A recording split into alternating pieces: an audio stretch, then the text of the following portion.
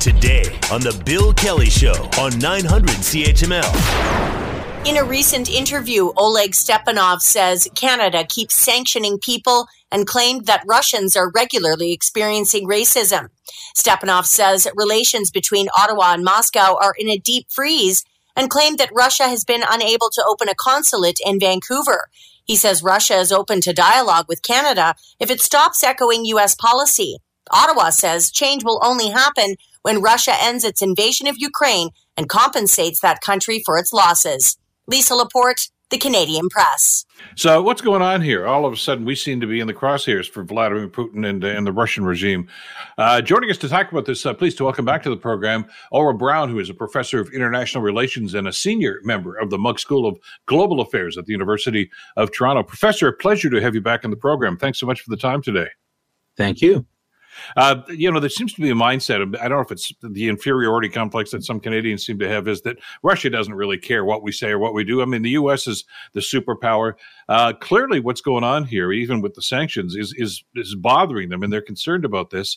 And they do seem to be paying a lot more attention. But this seems, at least at first blush, Professor, to be a classic example of, okay, let's dump a lot of misinformation on here to try to ruin Canada's reputation. Is that the goal here?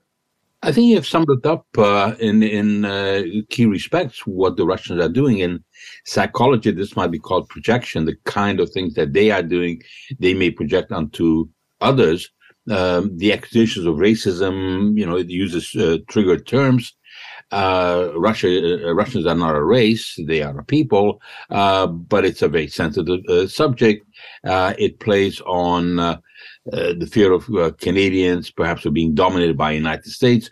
So it is demanding that we differ from United States, split the alliance. This has been a goal of Russia to split NATO, to split NORAD. So they are trying in every possible way to cause as much disruption, emphasize whatever differences there are among allies, play on whatever sensitive feelings the target state might have. Canada is a significant donor of help to Ukraine, and we are therefore being targeted. Well, and I'm glad you put that perspective on this, because not to say they were totally ignored us or the Canadian government or anything else in the past, but since we've stepped up with a missile defense program that we're going to be paying for Ukraine, the tanks have been set over there. There's a lot more support, at least verbally at this stage anyway, by this Canadian government for the work that's going on in Ukraine right now in that particular war. So this is really a pushback by the Russians, I would suppose then. It is, and we are not the only ones. They will do the same thing. If you look at the kind of statement that they will have issued regarding countries in Europe. So the more involved you are, the larger a role you play, the more emphasis the Russians will place on you. Canada is a G7 member. Now, we are not powerful militarily. We have allowed our military to run down very, very badly. And this is why the military help that we are providing Russia is rather limited, but we are able to buy some armaments for them. And we have to keep this up because the Russian reaction shows that we are actually effective.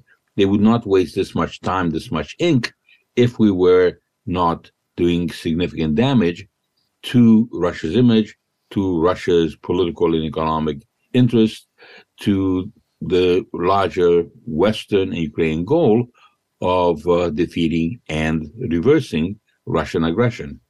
And you've talked to us about that in past discussions, haven't you? That the Russians keep saying, that although your sanctions aren't having any impact at all. Well, he doth protest too much. I mean, he keeps bringing it up, so it must have some sort of an impact. The sanctions take a long time, and it's often difficult to know the exact impact. And it is not merely denying the Russians the ability to export and to create more dependence, the kind of dependence on energy that they had built over many years in Europe. But it is also preventing Russia from buying crucial goods.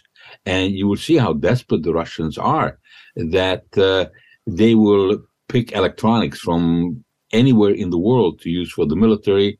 They would use electronics from traffic cameras in Sweden to incorporate into their military because they don't have the capacity to produce some of those goods. The Russian economy has performed very poorly, and it's doing increasingly so.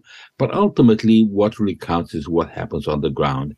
And on the ground, we have made a lot of promises to Ukraine, collectively the West, but you cannot win a war with Russia on the basis of promissory notes. They need ammunition.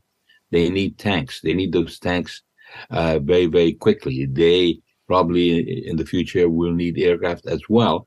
So we have to provide weapons in a timely fashion, not just in a reactive way.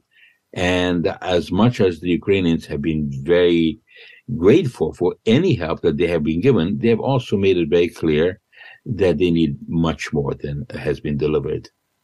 Well, and we've seen that even last week, haven't we? President Zelensky's trip to the UK and even with talking with some of the European leaders.